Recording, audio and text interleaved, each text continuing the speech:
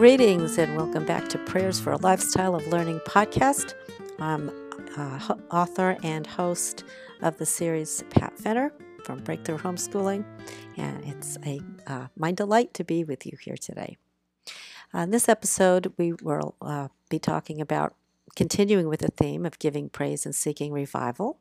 We're going to explore what does it take to bring revival.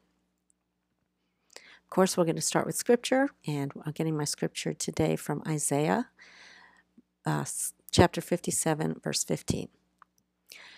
For this is what the high and exalted one says, He who lives forever, whose name is holy. I live in a high and holy place, but also with the one who is contrite and lowly in spirit, to revive the spirit of the lowly and to revive the heart of the contrite.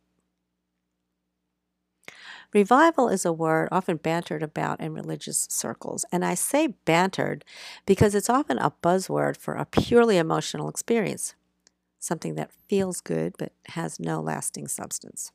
But I love this definition of revival: a restoration to bodily or mental vigor, to life or consciousness. Now, true revival requires us to lay down our own lives, our dreams and hopes, our human desires and sins, and do a 180. This is referred to as repentance, and repentance lays the groundwork.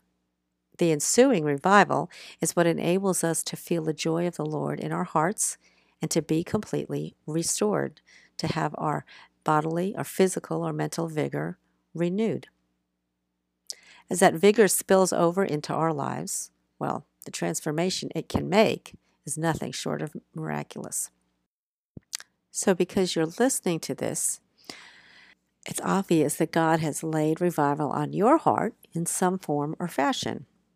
Spend some time with Him today, asking Him to do whatever it takes to bring true revival to your life. Then stay out of the way and watch what happens. Join me in prayer, please. Holy Deliverer, Lord of all, you bring revival and renewal to all who put their trust and faith in you. I come to you this morning, seeking the rebirth and new life that only you can bring. Show me in your perfect way what roadblocks are in my life right now.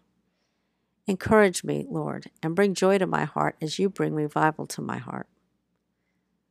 Turn situations around in my life so that I may once again feel the joy of your presence. Lord, I so need revival in these areas. Prick my conscience, God, so that I can discover the sins and attitudes and actions that I need to repent of, and by doing so, lay the groundwork for a move of your Spirit.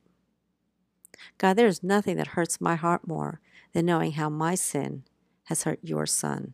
And my prayer is that I would be able to lead the young ones you've blessed me with in your ways.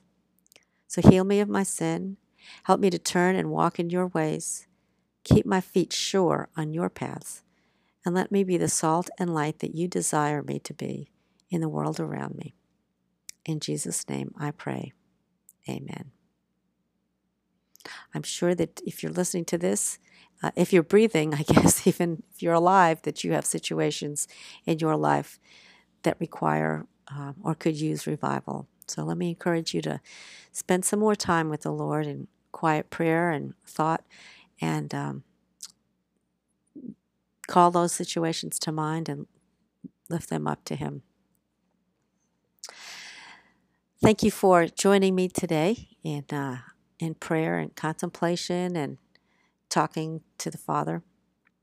I'll continue to pray that God will move in your life and the Holy Spirit will move in your heart as you dwell on these thoughts, and that these thoughts and prayers and revelations will truly transform not only your life but your homeschool. I'm looking forward to seeing you and having you join me in the next episode. Have a great day. Bye-bye.